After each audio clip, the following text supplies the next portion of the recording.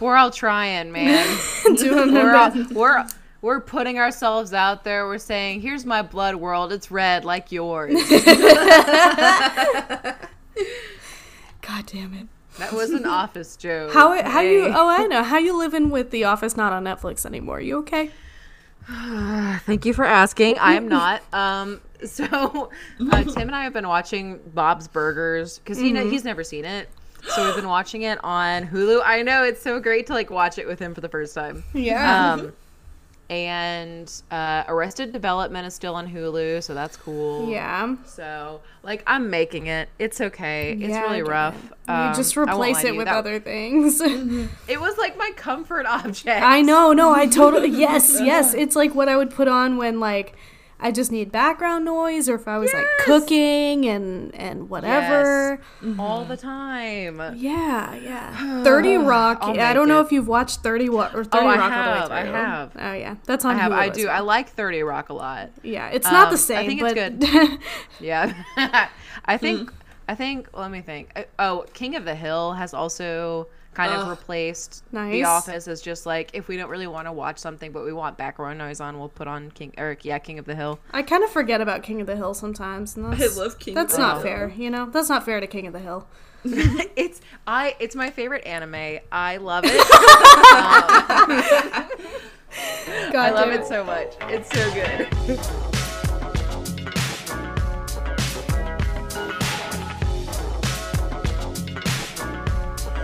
Happy New Year! Happy Year! It's okay. We didn't talk about that. Welcome to the after times. Okay, just kidding. I'm Tessa. I'm Victoria. I'm Emmeline. And welcome to the podcast Shit-Faced Facts, the show where three college best friends with a love for research and alcohol get together each week to teach you something new. What is everybody drinking on this fine Wednesday night? This fine mid-January, mid-January when I said Happy New Year night, you know. Hey, it is technically the new year. It sure is. It's the first time we've done anything in the new year. Tessa, I have to say I was just gonna say we did plan on having an episode released last week, but due to civil unrest, we had to postpone until this week. It's hard, okay? It's hard out there. Oh my god. Yeah. So I'm drinking. I made mulled cider. Not mulled cider, mulled wine. What am I saying? Nice. Yeah, I made some mulled wine I used white wine because I follow this woman on TikTok who's super cool. And I don't think she has a ton of followers. I might have to look up her username and tell you guys in a minute, but she like starts all of her TikToks. She goes, "What's up? I'm Lizzie, a kitchen witch and a bartender," and then like tells you how to make a drink, and it's really cute. Damn. And to be a kitchen like right witch up your alley. Right, and a bartender. I know. And yeah, and this one, she was like, "I'm Lizzie, a kitchen witch and a bartender, and this is how I make my mulled white wine to bring wealth." So like all of them are like, use orange slices for luck and lemon slices for love and shit like that, and I'm like, oh, it's so comforting, you know? Yeah, nice. I love that. Look, I'm not above trying anything at this point. Mine's a little witchy. Oh yeah. It's I'm drinking 7 Moons Red Blend. Ooh. Yeah, it's a nice red wine. It's pretty good actually. I'm actually pleasantly surprised with it. I think it was $7 at Tom Thumb. Nice. So yeah, I've had their rosé and it was pretty good. Oh, okay. Yeah. I'll have to try that. I'm not gonna try it. You don't have to. I'm so sorry. Live your life, bro. I'm also drinking something a little witchy. In the spirit of the new year, I'm drinking champagne. Hell yeah. Because we have a lot of it left over. Yeah, okay, yes. Nice. Oh, nice. If there's Listen, use what you got. If there's one thing my mom loves, it's champagne. And this is one from Burlwood Cellars. Extra dry sparkling wine, also known as champagne. She's very tasty. I've got like a goblet situation going on here. Nice. Also and witchy. I like it. Yeah. And so I filled it, and I'm already halfway done and tipsy. So yeah. Yeah, baby. Yeah, but I wanted to mention also that I'm drinking out of my coveted Zach Bagans mug that Victoria gave me for Christmas. We love to see it. I've been misting my plants with the plant mister. Y'all got me. Yeah. Y'all being Victoria. Yep. not to slight Tessa. I just wanted credit where credit is due. I'm glad that y'all are enjoying the gifts that I gave you because I do enjoy giving gifts.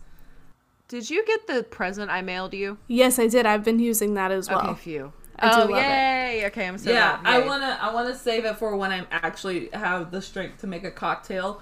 Just put it in this tumbler, or I might just put wine in the microwave and called it mulled wine and put it in the tumbler.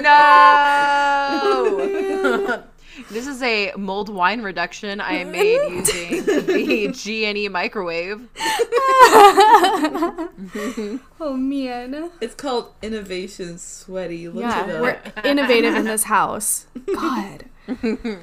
But yes, thank you, Emmeline. I love that tumbler to death. Yeah, oh no, I'm so glad. I wanted to make sure Tessa got it, because I didn't know what I was doing when I was shipping them. So.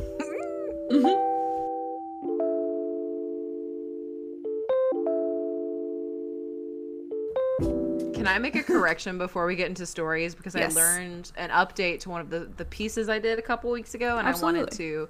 I wanted to make sure that our shit-faced facts are shit-faced up to date. So I was listening to a piece on NPR the other day about, I think it was NPR, about the costumes that ABBA wore. And I was like, oh shit, I have read and written about this. And so one of the things they did that was really cool that I couldn't do because I'm 24 and not famous is they called the costume designer for ABBA and asked him like, and they asked him like, was this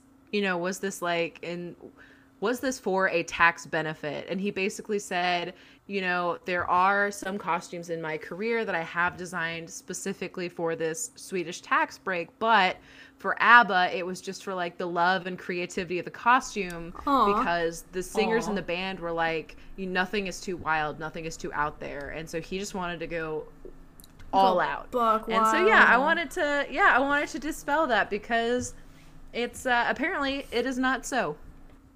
Oh, yeah. And Lucy in the Sky with Diamonds isn't about LSD. Okay. When you said you wanted to say something about a story you did and you mentioned NPR, the last story I thought it was going to be was ABBA. Right. Redlining, jaywalking, anything. I know.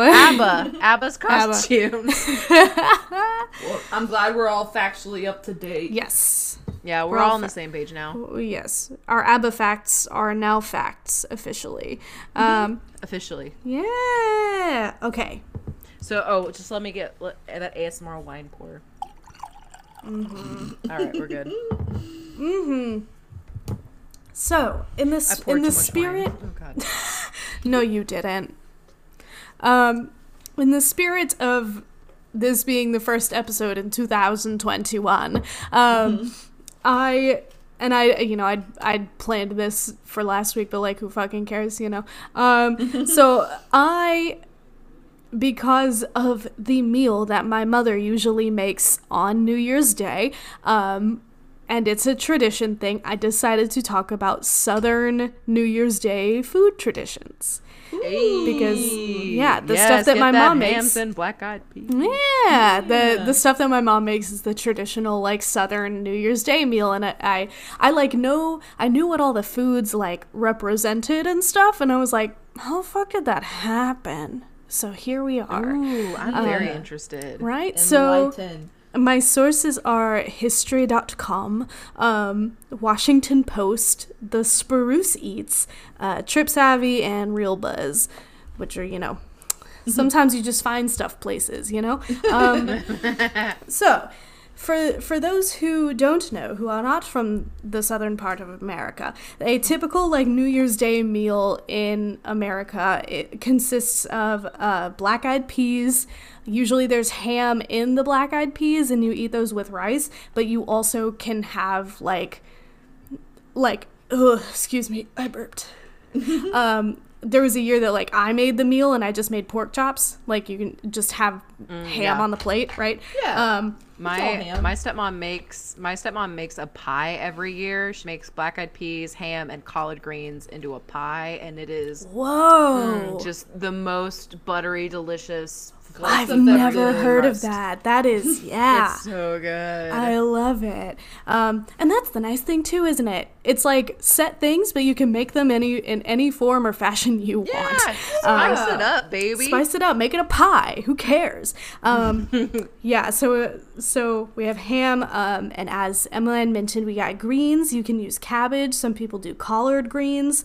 One of the articles I read, I don't remember where, but one of them said included like kale and chard, and I was like, no, no, that's not here. That's too Yankee. That's too Yankee. No, Y'all, I love chard. It's so good. I've never had chard, to be fair. Yeah, I haven't had it. It's delicious. Swiss chard. Oh my God, y'all. Okay, just a little tip for everyone. Swiss chard is in season right now, and it is an ornamental vegetable. Like they use it in a lot of decorative planters.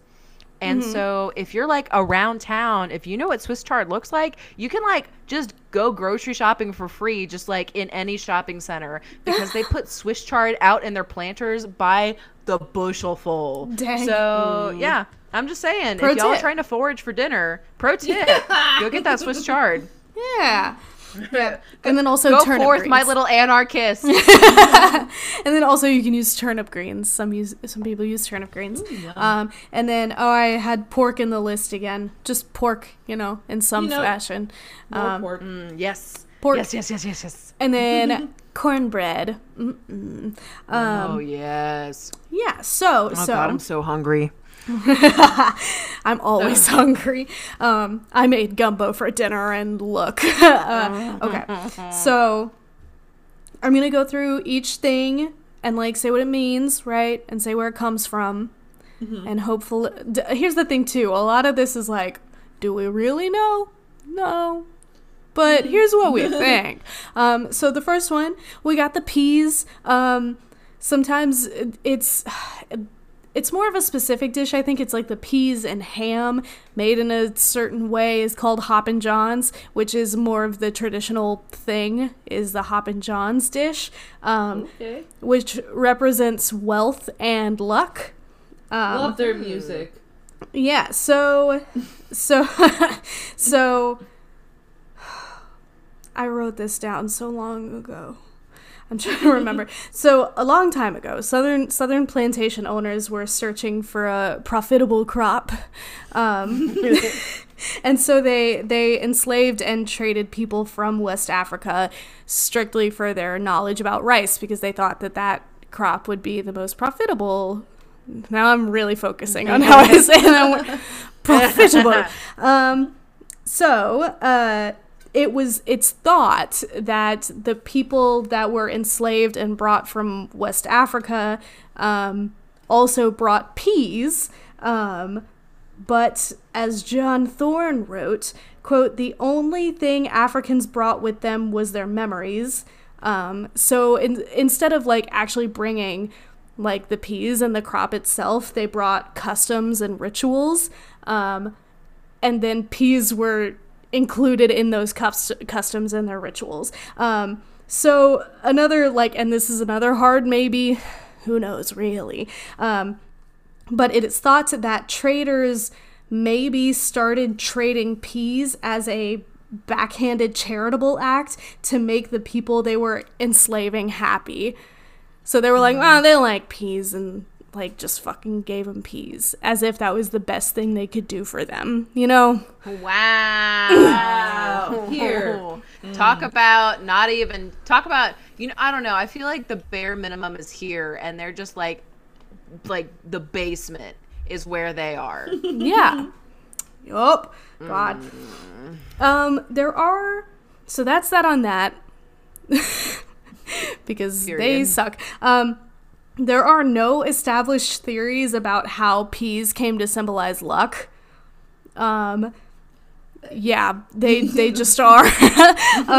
But some people said that the way that they came to symbolize wealth was because peas look like coins, I guess. Hey, sometimes the gonna most, have to sometimes argue the with you most- about that one. the Look, answers are just right in front of you.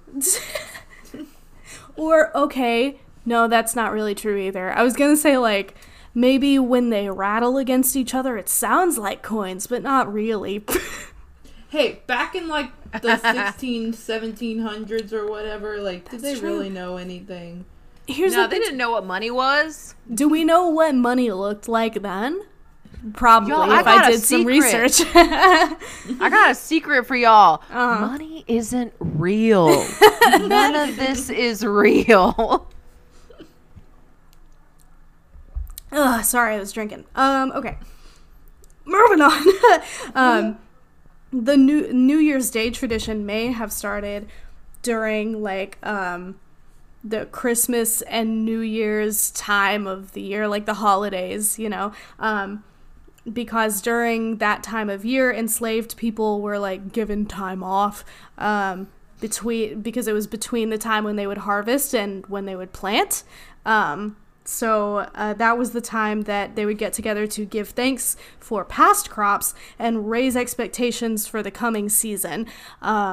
And from what I understand, they would eat peas. And that could have developed, I guess that's kind of a theory, but it could have developed into the good luck tradition. Was them eating peas and then having a good crop the next season. Yeah. So that's all I got on peas. So interesting. Thank you, peas, for Thank your you, service. peas. So the next one I have, is the greens of the meal. In my Wait, the greens of the meal isn't the peas? no, so and here's the thing too. In all my research, I was like, do all these things just mean money? Because they kind of do. Yes. So the greens were like my mom usually makes cabbage. I'm a big fan of cabbage. Big fan. So, but you can have whatever kind of greens you want, but they also symbolize money. So actually cabbage ooh, excuse me. Spicy. Yes. The word cabbage turned into a slang word for money because of the Russians. I'm using that outlet Wow. from now on. Comrade Cabbage. Give me your cabbage. Give me that cabbage. Yeah, and it's just because, like, cabbage theoretically looks like dollar bills. Not dollar bills, it's Russia, but bills. God damn it. But people in Yeah, that's Russia all I were the got in Russia first. now. Bills. People in Russia were the first ones to use cabbage as slang for money. Historically, cabbage was eaten for health benefits as far back as, like, Caesar. And yeah, like Caesar and, like, in the Egyptian customs, they would eat it for digestion and nutrition. Yum. In later years, they would eat it to prevent scurvy. And then apparently Aristotle ate it a lot. He would specifically eat it before drinking wine to keep it from, quote, fuddling his prudent academic head. Okay, no. You're telling me this man deadass got drunk to prevent cabbage. No. Cabbage, Other which way I'm around. sure is like 90%. Other way around. Oh. So he my would eat God. cabbage and then drink wine and be like, the cabbage has kept my prudent academic head where it needs to be. Y'all, cabbage is like 90% water. I do not believe him. I know, man. Oh, you could just drink water, Weirdo. I guess. No, cabbage is spicier. Cabbage a Cabbage little is just spicy stinkier. water. You heard it here first. Spicy, stinky water. Man. So, and then I did also see that actually what they ate, like, in Caesar's time up to, like, Aristotle's time, was probably closer to kale than what we know as cabbage. Bruh, they were hipsters and we didn't know. No one knew. Oh my god. So yeah, and any type of greens is plentiful from the late fall into January. That's all I wrote about that. So I'm That's assuming all we need to know. I'm assuming that, like, maybe that was, since there aren't a ton of crops that can grow during that time, that's like a crop that could bring people money, profitable, if you will. And then it is said that, like, on New Year's Day, each bite of greens equals $1,000 for the year. Oh shit. I wish. So I know. Get to eating.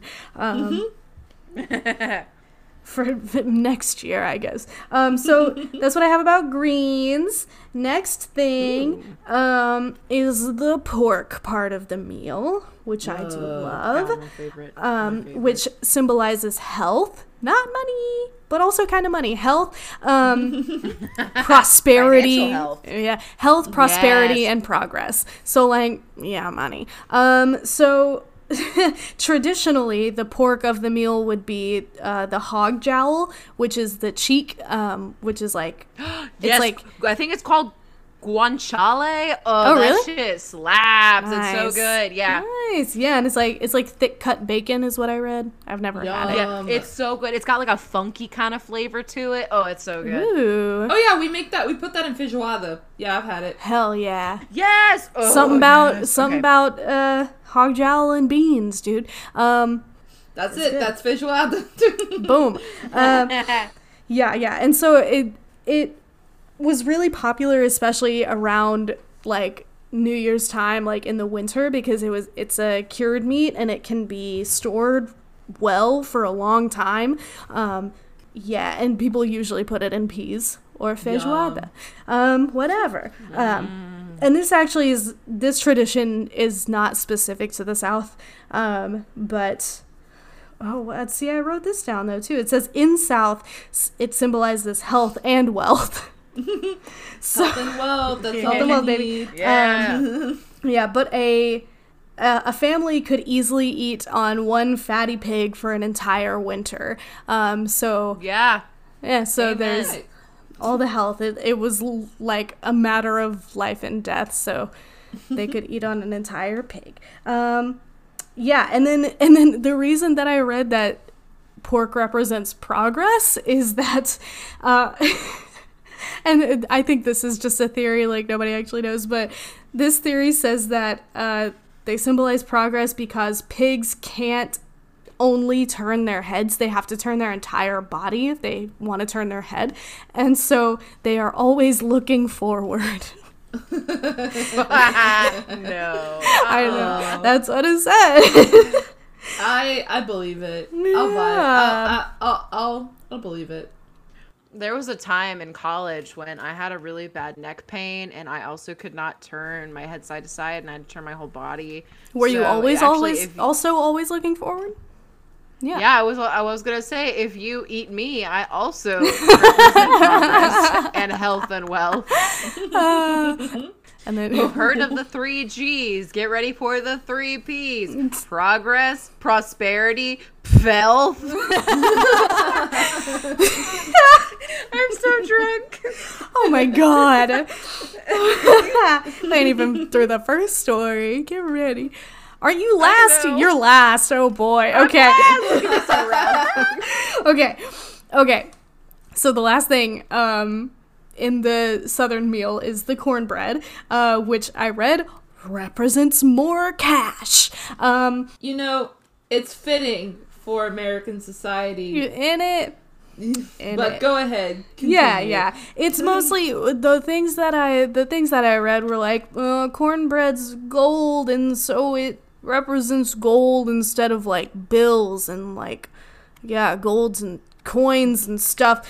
So I think what really happened is that cornbread just goes really well with all the other stuff in the meal. You but gotta soak it up. Yeah, It's right? delicious, yeah. It's so delicious, but they were like, we can't just have something sitting on the fucking plate that doesn't fucking mean anything. So we gotta just say it's money too, 'cause gold, I guess. Like, that's, yeah, someone just made something up, and I'm okay with that.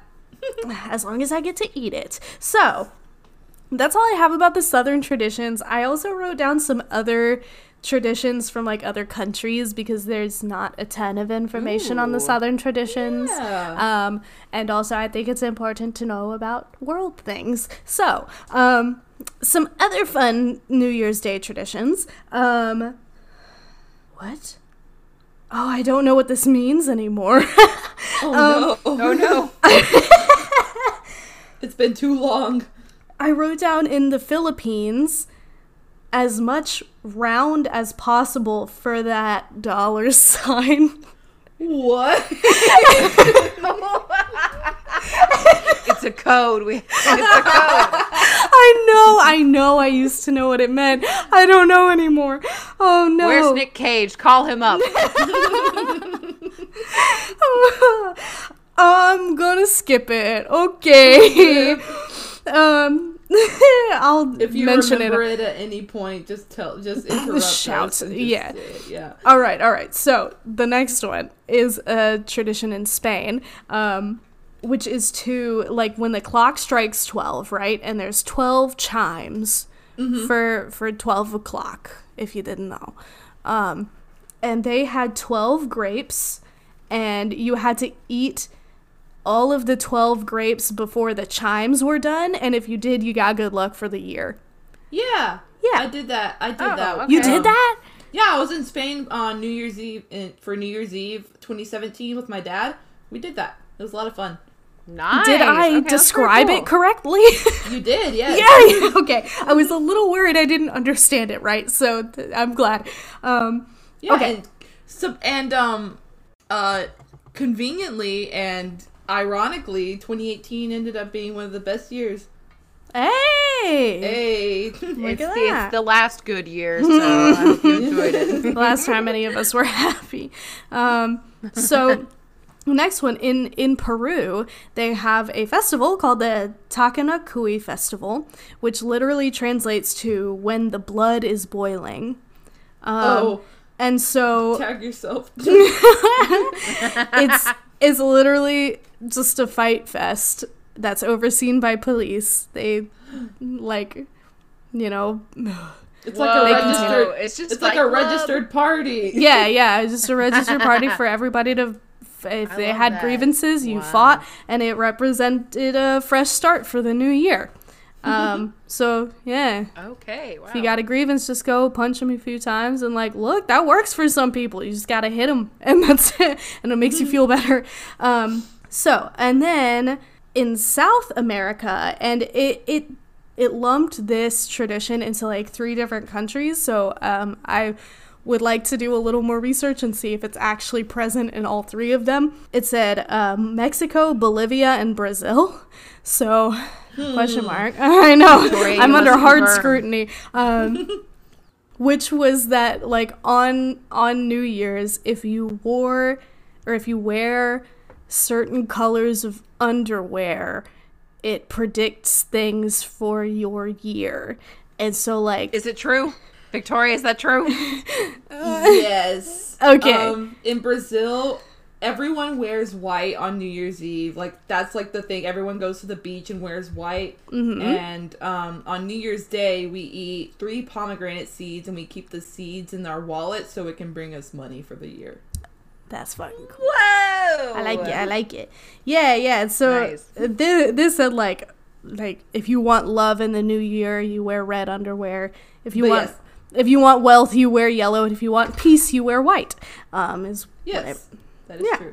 Be wearing a lot of white underwear. yeah. And then, which this one is kind of my favorite because it's really funny. In Denmark, so over the year, you save up all of, like, your unused plates, and then on New Year's, you take the plates and you go to the houses of your friends and family, and you hurl the plates at their door. You just fucking throw them at their door to let them know that you love them.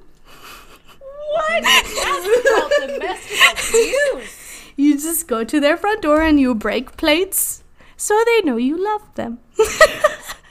I feel like, do they also play the fun game of, is this fireworks or gunshots?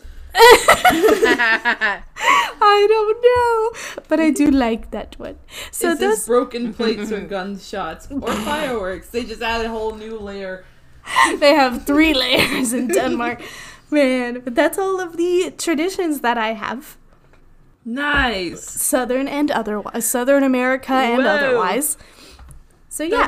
That was fun. so wholesome. Thank you. Yeah, I had fun Yeah. researching. Maybe I'll fucking remember what that thing about the Philippines was. Oh yeah, if you, like I said, if you remember, just shout it out at any point. No context needed. Just say it. I don't know what I fucking meant. If you know what Tessa meant, please sound off below in the comments. All right. So, I'm excited to talk about my topic. I had one topic in mind, but it was too niche, and so I thought might as well just talk about the whole thing. So today, I'm talking about Smokey Bear.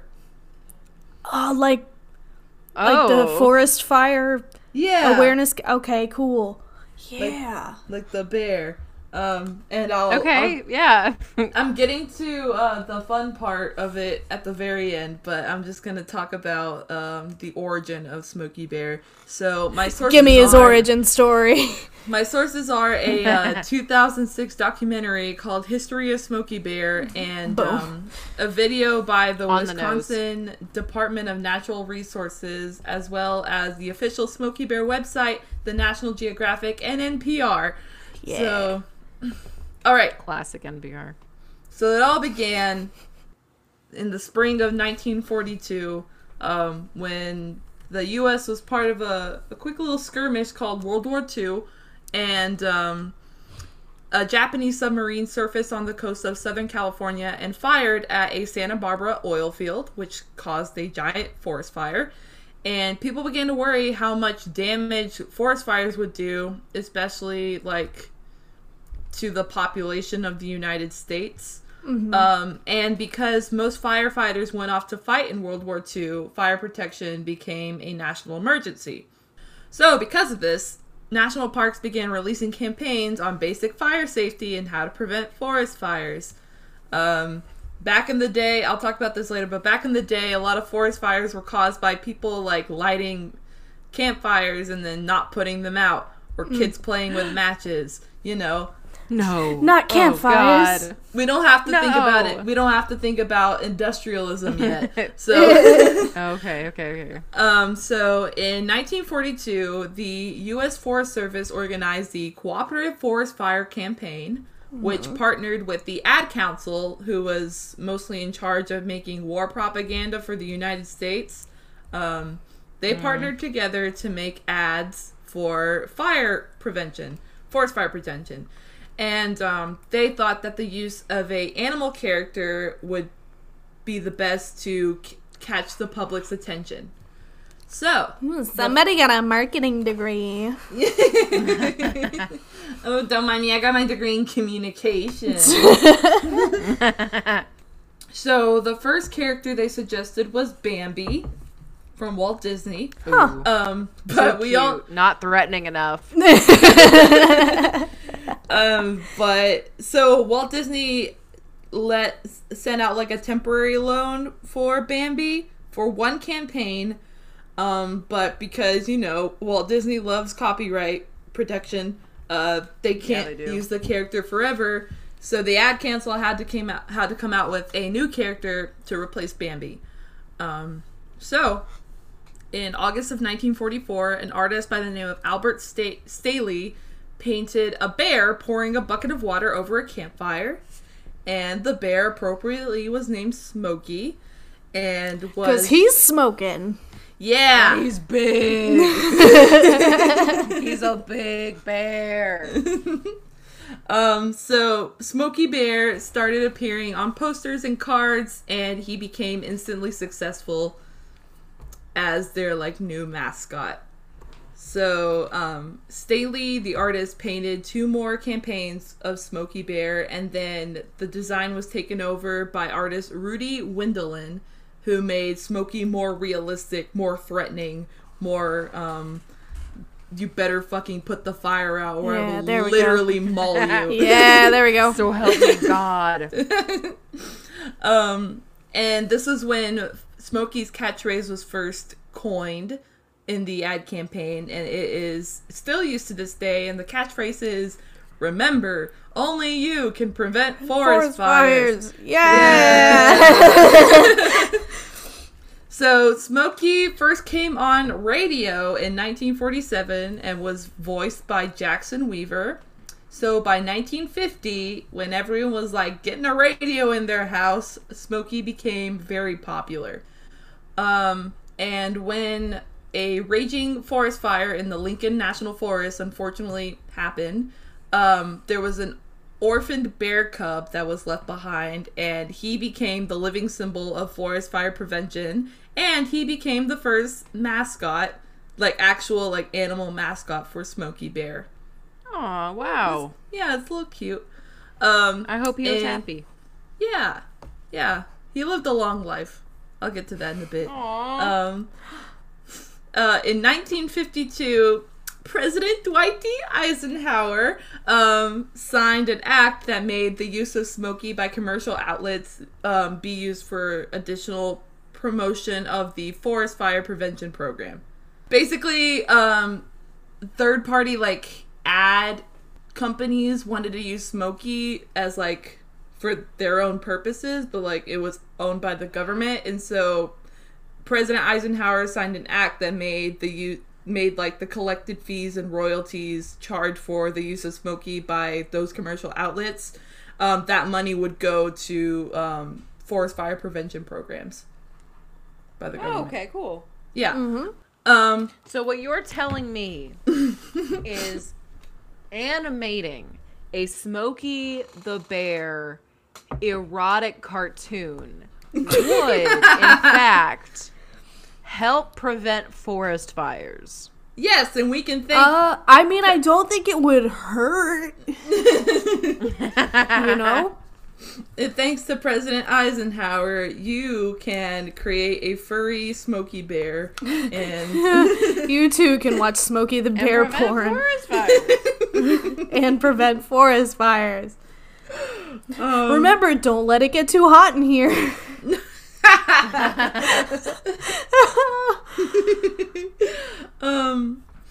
So yeah, in 1953, the Junior Forest Rangers program was born, and this let children write letters to Smokey expressing interest in becoming a junior forest ranger, and they would receive a personal reply from Smokey and like a little badge that said like they were a little junior forest ranger. It was very cute. Aww. But by 1965, the volume of letters became so large that Smokey became the first and only celebrity to have their own zip code. Oh my God. Smokey. Wow. Yeah. In 1969, Smokey starred in his own little half-hour cartoon. And he created a second national slogan, which is Smokey's friends don't play with matches, because like I said, kids would play with matches and just like throw it out in the forest. I get it. They're fun. And forget it. My mom, she didn't throw the matches outside, but my mom played with matches when she was little. I get it. They're cool. Back in the day, all you had to do was play with matches, play with abandoned fridges that would give you mercury poisoning. Lead was literally in gasoline. Like, Oh, I don't man. know. Yeah. Just like snort radium off a line or something. I don't know. Yes. Open up your watch. Just lick that bitch. Put that shit literally Put on your your tongue face. on whatever, man. It doesn't God, matter. everything could kill you. You had the time and nothing else to do. Just lick everything. So y'all remember the little bear that was orphaned by the forest fire who became the symbol for Smokey? Yes. I haven't stopped thinking about him.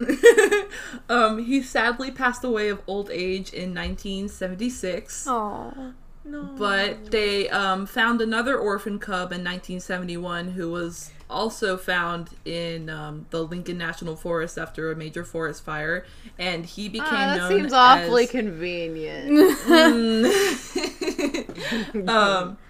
He became known as Little Smokey, who was Smokey's successor after he passed away. Oh, I love his sausages. So advertising became so essential to the Smokey campaign that the Ad Council released advertising kits and would ship them out to every part of the country that would feature celebrities saying that forest fire prevention was important, as well as TV commercials. I don't know if y'all remember, like, late 90s, early 2000s, probably not late 90s because we were all like 3 years old, but there used to be like old commercials of like, you know, kids out in the forest with their parents, and they're like leaving a campfire, and the kid's like, don't forget to put the fire out, and then Smokey Bear's like, only you can prevent forest fires. Yes, I do remember those. So all of this seems very like wholesome, right? You know, like, yes, fire is bad. Forest fires are bad. Trees are important. Let's prevent forest fires, right? I'd be willing to bet it's not wholesome. I'd be willing to bet you're gonna say but. Cash money. It is all in good intent for the most part, but there is one caveat to it that just so happens to have happened not intentionally. This isn't like no one's making money off of this. It is just nature doing its thing. Okay. It's called the Smokey Bear effect.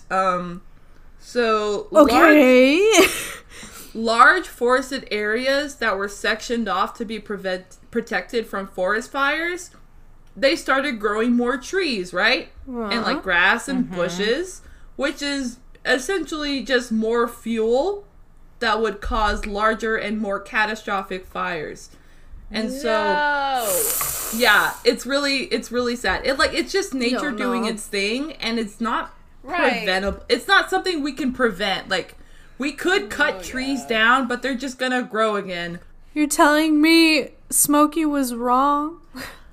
I remember from like third grade science that there are some trees that they do not drop seeds until there's like some kind of forest fire. Yeah. So, like, I recognize that it is like part of a natural life cycle of a forest, but still, like, yes, fire make me sad.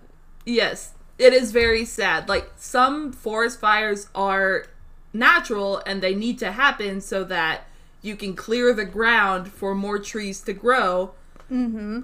But a veteran fire manager, William Armstrong, was interviewed by NPR and stated that, in order to prevent total annihilation, you have to set some fires and let them naturally burn so forests don't become overcrowded.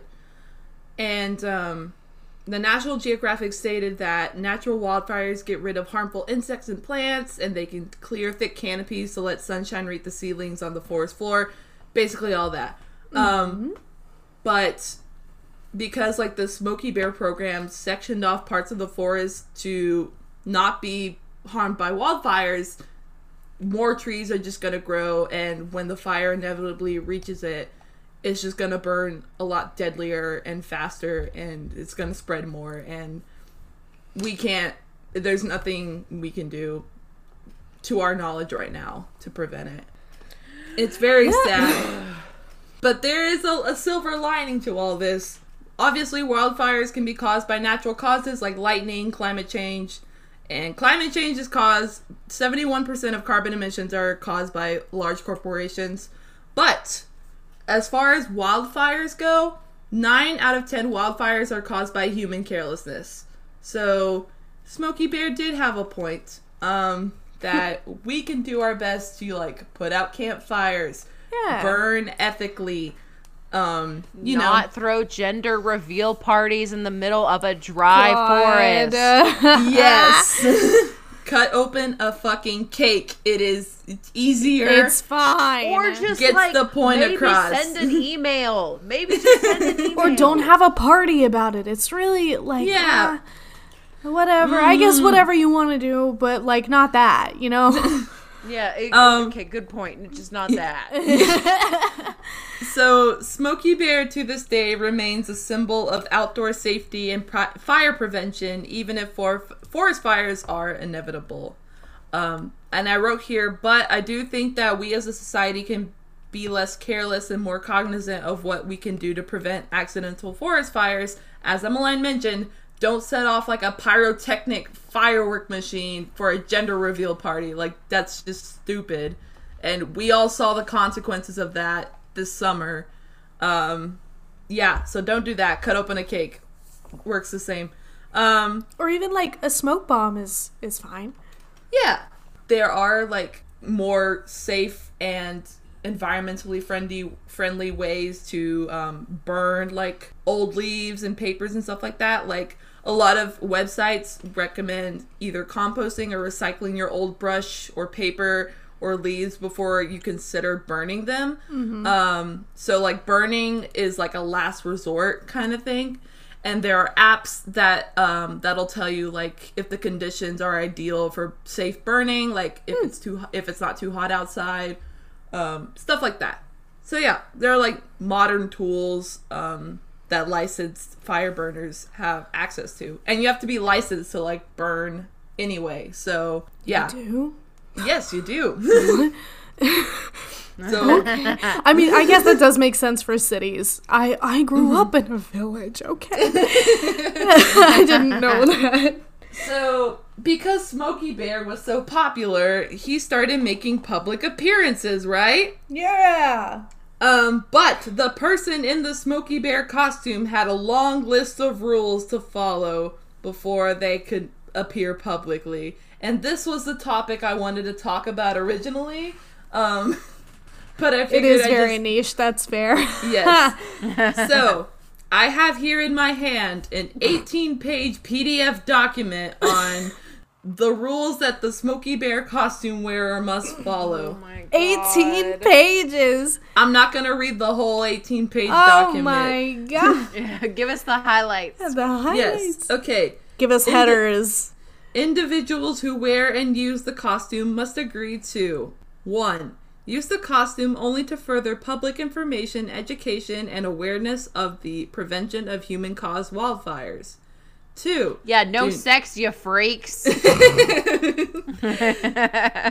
Do not speak during costume appearances unless equipped with the currently licensed Smokey Bear voice modulator system.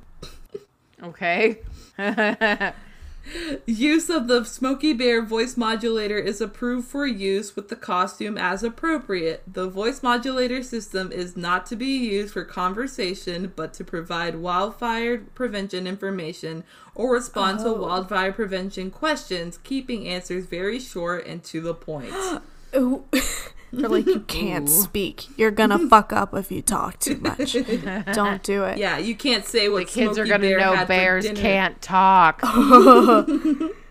Express sincerity and interest while appearing in the costume by moving paws, head, and legs.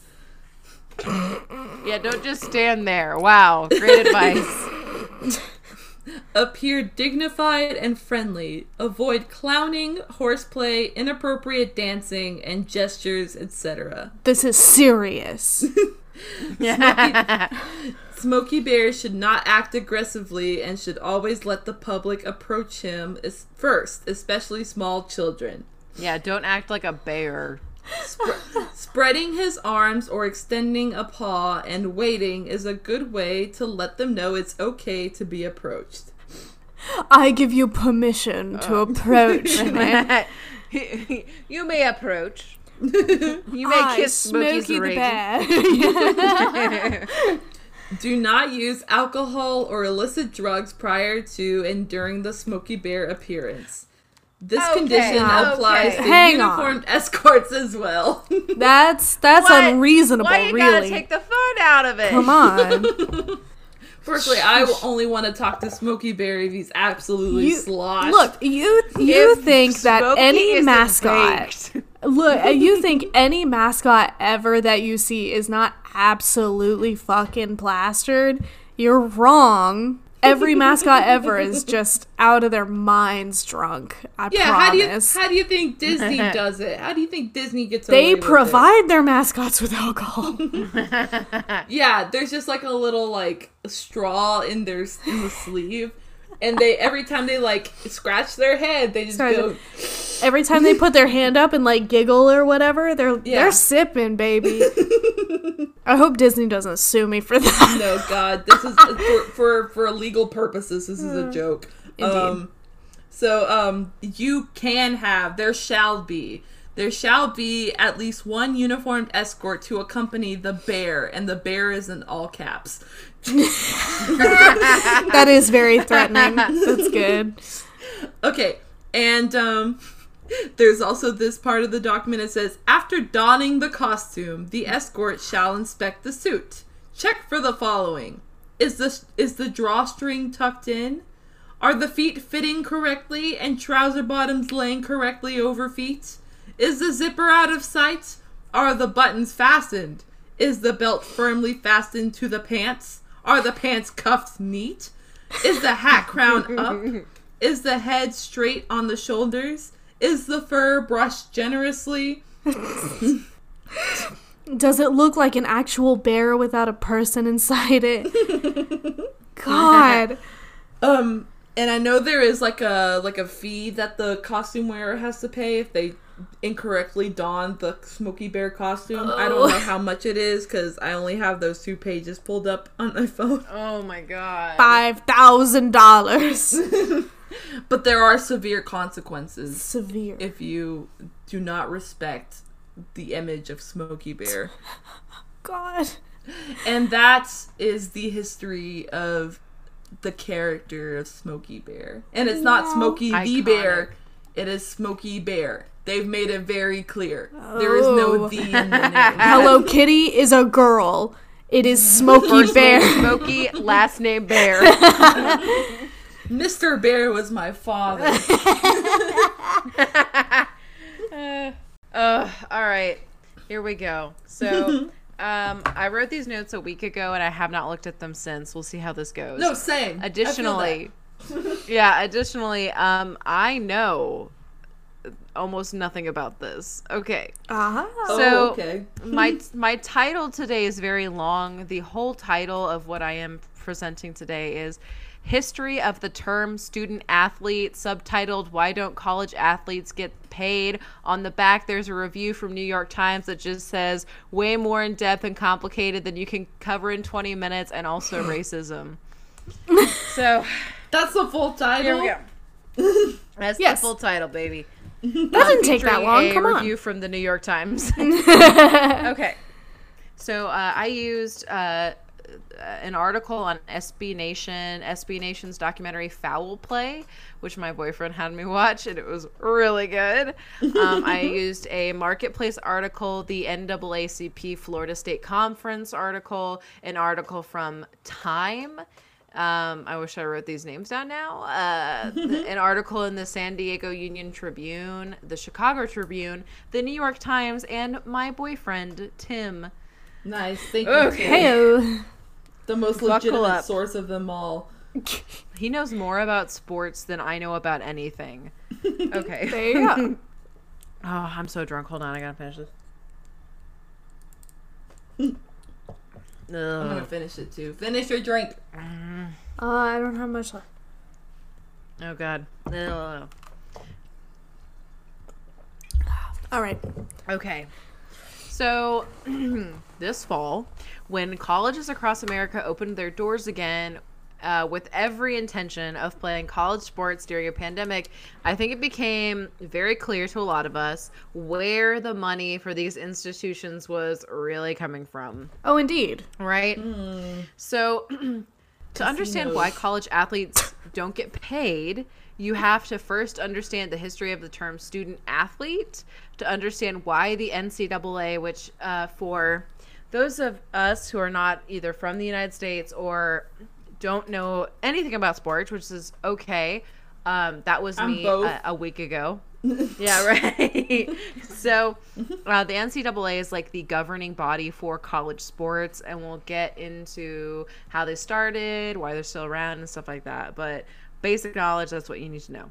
So, to understand why they're so hell-bent on maintaining that athletes in college are amateurs, despite the billions, and I cannot stress this enough, billions with a B of dollars that they bring in every year in profit. Okay? So, we're going to go way back. We're going to go back to the beginning of American football. Not soccer, not football, which became popular in the 1880s due in part to media coverage as well as scholarships that began to be offered by colleges to students who wanted to play intercollegiate sports. So as the popularity of football grew, yeah, dude, I forget what it was that was like their big sport at the time. I think it was something like cricket, fencing, or like something lame. Yeah, it was some kind of like lame sport. And then football came around and they're like, shit, we can watch kids tackle each other. And history was made. Yeah. As the popularity of football grew, it actually became more and more aggressive. And y'all, there were a shit ton of injuries, right? People, and I cannot stress this enough, people were dying from injuries, right? All the time. These like collegiate men and women, I don't know about that as much, but these people were dying from injuries because the sport was so aggressive, because that's what got butts in seats. It was such a problem that President Theodore Roosevelt had to get involved. Oof. Oh my god. Not the president. Oh wow. Not the president. The National Collegiate Athletic Association, which is henceforth referred to as the NCAA, is formed as almost a union of sorts, which just like blew my mind, but it's formed as almost a union of sorts to create safety regulations and see that they're enforced on college campuses, right? Just because there were so many deaths being caused by college football. And so injuries and deaths go way down, but they aren't quite zero.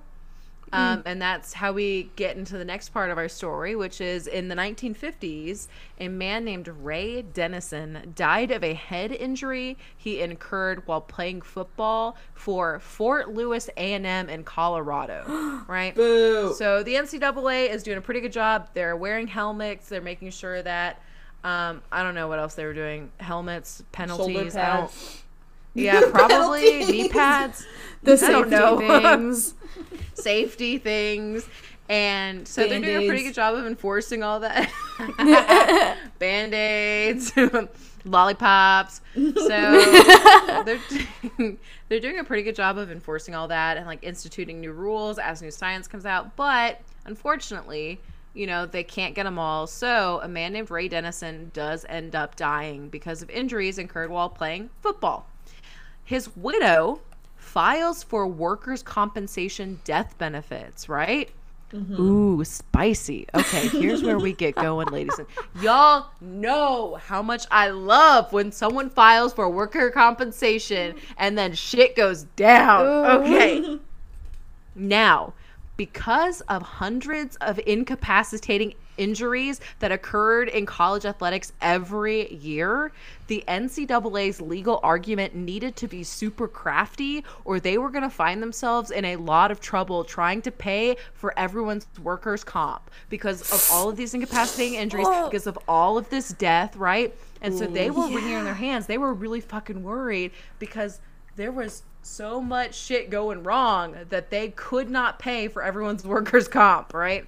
Oof. So the NCAA's legal team starts to craft their defense, right? And they create the term student athlete to use as part of their legal defense against paying Dennison's widow his death benefits, right? They argue, I know, They argue the compensation these athletes receive in the form of college scholarships does not qualify them as professionals, nor the employees of their organization, and therefore they are not responsible for paying workers' comp. They say that it is in the interest of like preserving the sanctity of amateurism, but really it's about they don't want to have to like shell out money, so shut the fuck up. Oh my god, wow. Oof. Right, so they craft this legal argument, and are y'all ready? Because the Colorado Supreme Court agrees with them. They agree with them. I know.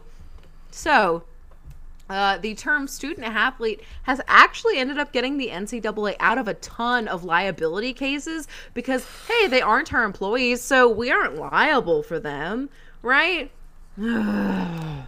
Okay. So, I'm going to go on a tangent really fast because, like, I think when I was in college, first of all, we went to a small, like, D3 school, right? So it wasn't like athletics were, like, you know, it's not like we were, I don't know, like University of Texas or whatever. Like, we're not getting these huge media sponsorship deals or whatever.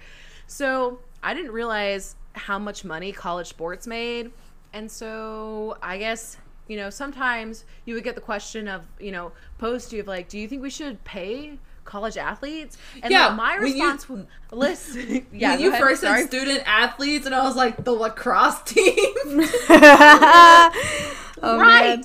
Okay. So, like, because here's the thing, because I was at first like, listen, I used to be, and I still am to an extent. My opinions are round and three-dimensional and need hours to completely flesh out. But, you know, my general stance would have been, well, if we're going to play college athletes, we need to start paying, you know, performance majors too. And like, yes, okay, I agree to that, what I said, you know, 3 years ago to an extent. But, y'all, the money these people make is like nothing that any college could. Okay, I'm gonna get into it. Okay, so first point, okay, not paying college athletes absolves the NCAA of a lot of legal problems because they aren't technically considered their employees. Okay, despite the fact that, like, okay, these people devote a big part of their lives to this sport. Okay, I'll get into it. We're going on. Second point, this classification keeps them from unionizing. Apparently, there were efforts for them to unionize back in, like, I think it was 2013, for college athletes to unionize, and basically, like, I don't know, like, it became difficult. They were like, you can't unionize, we don't pay you. You don't make anything. God. Exactly. It's difficult to unionize when, like, your wages are zero. Okay. Right. Okay, I'm gonna break away from my main point, like I just did a second ago, just to say, y'all, they make so much money. The Department of Education reported $14 billion in revenue in 2017 from college sports. Period. Alone. College sports, 14 billion. There is no other collegiate program that does that, period, the end, right? Not music, not theater, not even the fucking college part of college, okay? Okay? Like, there is nothing that makes that much money, okay? So, if students aren't being paid for their incredibly profitable and lucrative labor and likenesses, because, by the way, they use their images for like advertising and sponsorships without fucking paying them, okay? So if they aren't making that money, who is? Y'all want to take a guess? The rich people. It's coaches. It's fucking coaches. Rich people, aka rich people, okay? The highest earners in a lot of states are fucking college football coaches. Yes. Yeah! To do what? To just yell at them and be like, run faster. Okay. There are some very good coaches that exist.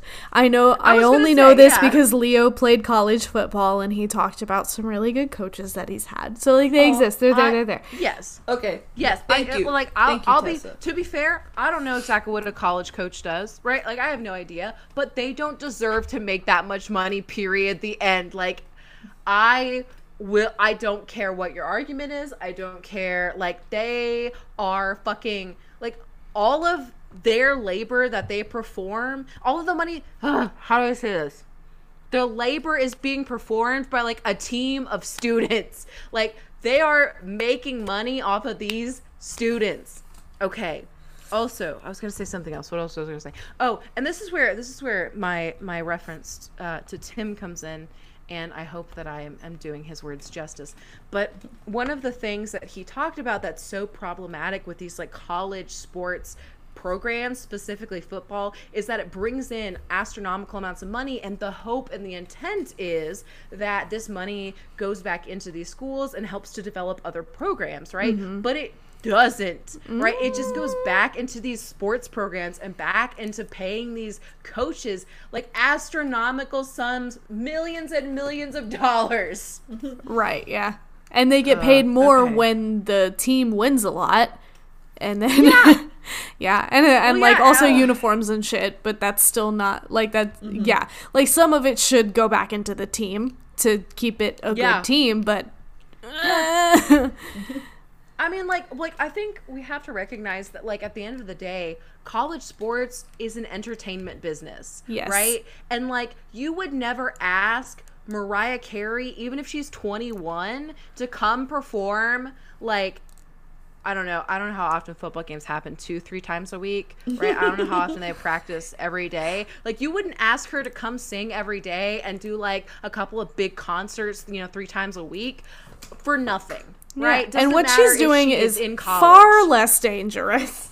Yes. Thank you. All right, I get to that point. Okay, and what I'm doing is far less dangerous, Yes! Here's the thing, right? It's like, not only are they performing labor that other people get fucking rich off of for free, they're also endangering their health, right? So if you get a serious injury doing one of these sports in college for free, right, it could seriously hinder, if not completely ruin, your chances of going pro and having a career in this, right? And like, I understand that it's like competitive and all that. And like, I wouldn't discourage anyone from wanting to be like a pro football player as much as I would discourage them from wanting to be like a professional actor or like a musician, right? Like it is a career field. But if you get injured doing college sports, I'm sorry. Like that, exactly. Okay. If I can interject, because again, Leo, my boyfriend, played football for a long time. He got this injury in high school, but it still like kind of led to him stopping playing football. He tore like all of the major ligaments in his knee playing football, and now he likes to say that he's like 27, but his knee is 90. Oh no. And even now he's like, if they want to, I'll let them, but like if not, like my kids are not playing football. No, it's incredibly dangerous. And like, no offense to your boyfriend, best of luck, fingers crossed, prayers, but he's probably gonna have to have knee surgery. I mean, he did when he and luckily he went to rich Catholic high school, and so the school paid for his surgery, which was good. That's really nice. Yeah. Oh, that's really nice, because that brings me to my next point, which is the NCAA fights tooth and nail to keep from paying medical bills that you got, making them rich. Yeah. Okay, so like I did look at a very boring budget breakdown of the NCAA by year. And they do put aside, they technically, I do it for the fans. So they do on paper put aside money each year to help pay for medical expenses that some college athletes might incur. But when you do the math, the number of total NCAA athletes there are per year, and then the number of like the amount of money they put aside, it was like less than $100 per person per year, which, y'all, we live in America. We don't have fucking universal health care. That's just expensive. You aren't going to go anywhere that $100, and I recognize not every person is going to need the money, but there is nowhere you can go that kind of money is going to make a difference, right? All right. So to be competitive in recruiting college athletes, and this is where the documentary Foul Play by SB Nation, which I do not like sports. I mean, like, I don't hate sports. I'm not one of those people, but I think that it's a really interesting documentary. And even as somebody who doesn't like sports but loves drama, it's really, really good. So, the SB Nation documentary Foul Play, ladies and gentlemen. So to be competitive and recruiting college athletes, colleges will sometimes pay big name players under the table through people who are called bagmen.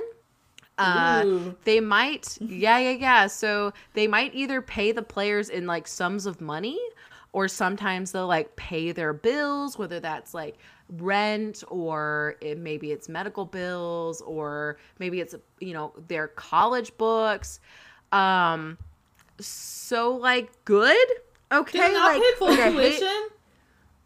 Sometimes they do, but like, let's be Not honest, in, Victoria, like- it's not worth No. it. Like, it's not worth it. Yeah, and I think it's at big schools, but like at our where we went to college, I don't think Yeah, that no. happened. Certainly not. Well, okay, and here's the thing too is like, well, because we were a D3 school, and so it was like, it's kind of chump change. Like, no one really pays D3 any mind. But, so like, here's the thing too is like, even if they get a full tuition scholarship, like, first of all, that's not money in their pocket. Like, yes, it's a free education, quote unquote, even though like, I don't think there's any, like, there's no such thing as a free education. You still have to pay for books, you still have to pay for housing and blah, blah, blah. Yep. But so even if they do get a free tuition, like let's say it's like, oh, I don't know how much it'd be. Like at a state school, maybe it's $25,000 a year, right? $13,000 to $25,000 a year. Even if you get full tuition, that like ratio of like $25,000 a year compared to like the value of the labor you're producing is, it's night and day, right? It's like 1 to 100, baby. Like, oh my God. Do you know how much professional football players are paid? They get paid a lot. Like, they do. Millions Yeah, it of dollars. It depends, yeah. But that's the thing, too. And, like, because Tim and I talked about this, is that, like, football players, not always, but, like, oftentimes they have shorter careers than some other athletes. Yes. Because of the injury chances. Yeah. Okay. So, like, all of this, like paying people under the table, like, you shouldn't have to pay them under the table. Like, you should just be able to pay them, which is like good, right? Like they should be paid. Yeah. But unsurprisingly, the NCAA hates this. And they famously will they'll famously blackball schools that they discover are doing this, even though it's like kind of the worst kept secret that all the big schools do this. Right? Like, they all know what's happening. They just aren't willing to like fucking launch an investigation. Also, like, the NCAA is kind of like a facade of a governing body. It's just problems layered on problems layered on problems. And so Yeah, it's like FIFA. and so exactly. It's like FIFA. And so football players at big institutions end up getting paid under the table when they should be paid like on the books, and like not like $10,000 here and there, but maybe like, I don't know how much money they should make. Like, I don't know if I can make that call, but like, you know, pay them a wage, like pay them a salary. Don't just give them $10,000 and go, all right, bye kid. Anyway. So, the NCAA hates this. They blackball schools who do this. So famously, in Dallas, there's a school called SMU, which is Southern Methodist University, which is also famously like where all the rich kids that you hate go. Yes. But in the 80s, it was discovered that they were, they were giving expensive gifts to recruit like really high-end, good high school basketball players. And so they had a ton of like sanctions put on them for a really long time. Yeah. So we should probably address. Right. Yeah. Right. Exactly. Let's They're talk fine. about it. They're not hurting. We should probably address, in the last few minutes that I have, that there is a huge racial component to college sports, right? Mm-hmm. So the people who are not getting paid are typically black people, and the people who are not paying them are white people, okay? Whoa! I what great coincidence. I know. What a surprise. I Oof. know. So the man who actually initially crafted the term student athlete for the NCAA eventually came out against the term later in life and called the current situation in college sports, quote, a neoplantation, because of the absolutely disgusting power dynamics of like young black people performing difficult, dangerous, time-consuming labor for these white men for free, who are completely stuffing their pockets, right? Yeah. Anyway, I have Tim has amazing thoughts on this, but he doesn't do this podcast. So I have synthesized some of his thoughts. All right. And combined them with my thoughts, which are watered down versions of his thoughts. So there's a lot of components to this that like cannot be covered in the amount of time that we have. Like, go watch Foul Play. It's a really good docuseries. It's on YouTube for free. Yeah. But yeah, this is Too Long Didn't Read. This is a huge problem. And I didn't realize it was a problem because I was like, a lot of my identity was like anti-sports growing up. And so I didn't realize how unfairly these people were treated. But like, I don't know, y'all. Like, fucking football players, the proletariat. Like, I don't know what to tell you. Nice. Like, they perform the labor. Ugh. Yeah. Damn. Ugh. And that's like the group that I would least expect to do that. To like perform be the proletariat. Oh no, right, to be the proletariat. Okay. Listen. Just like us gals chat, I was very surprised because I'd never thought about it this way, but I was like on one of my leftist Facebook groups that all the Gen Zers, all the Zoomers are a part of. Somebody posted in their like friendly reminder that professional athletes are the proletariat, and like, good point. Like, they typically don't own any part of their team. They don't really own, they don't own the means of Production. I guess, like, production, but also like they aren't making these contract deals really. They're dependent on contracts. They make a lot of money, don't get me wrong, and specifically male athletes make a lot more money, but like, they own nothing, right? Like, they are still, at the end of the day, their employment is the whim of their employer. Yeah. Man, y'all, it's wild. Yeah. And like, I understand coaches have a big role on how well a team performs. So I am less angry at coaches and more angry at like the NCAA, who does literally nothing. Yeah, no, the title of these, the like document title of these notes is NCAA sucks. Yeah, nice. Which they do. Also, do I think college coaches should be paid like $14 million, however many millions of dollars a year? No, I don't. That's fucking ridiculous. They need to calm down. But also, I mean, could you create a problem, right? Because, like, well, if one college decides that they're going to cut, the pay of their coach, well, what are they going to do? They're just going to go to a different school that's going to pay them the same amount, if not more. Yeah. Right? So, like, it's just, like, you've created your own problem. Everything's hard. Yes. Everything is hard. It sucks. But we can always just eat black-eyed peas and cornbread and ham. And listen to Smokey Bear. Yes, we can. Yes, we can. Yeah. Man. Thank you, Emmeline. Yeah, thank you. Oh, for hey, enlightening listen. me. That's important. I'm really glad that I could give you the, like, watered-down version of the argument I have heard from my boyfriend at least a dozen times. I'm so Tim and glad. Leo It is should my talk, honor. I think. Yeah. I think they might get along. I'm not gonna lie. Like, I think We'll set it up. perfect. Make it happen. Maybe they'll do their own podcast. Oh my god. What would they call their podcast? I don't know. Guys being dudes. Just guys being dudes. Guys being dudes. Or it'd be like 5 feet apart because they're not gay. Unless Leo is gay. I don't know. No, he is not attracted to men. That's cool. I get it. I get it. As someone who's attracted to men, I get it. I wish I could also not be attracted to men. Right. But here we are. Yeah, it's cool. All right. Nice. Good job, How do we team. end this thing? I forget. I got it. Take it away, Victoria. Cool. Thank you for tuning into this week's episode of Shitfaced Facts. If you want to keep up with us on social media, you can follow us on Instagram at SHTFacedFacts.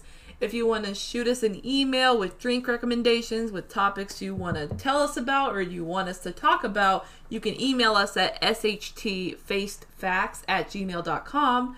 Leave us a review on Apple Podcasts, 1 to 5 stars. You can't give a 6-star review, unfortunately, nor can you give a 0-star review. Unfortunately. Yeah. If you want to leave us a voice message, just go to anchor.fm/SHTFacedFacts. It's also Shitfaced Facts with no I. Leave us a drink recommendation, or a topic recommendation, or just say hi, whatever you want. Yeah. Or you can leave me a voicemail at 214. And remember, there is no I in team and there's no I in shit.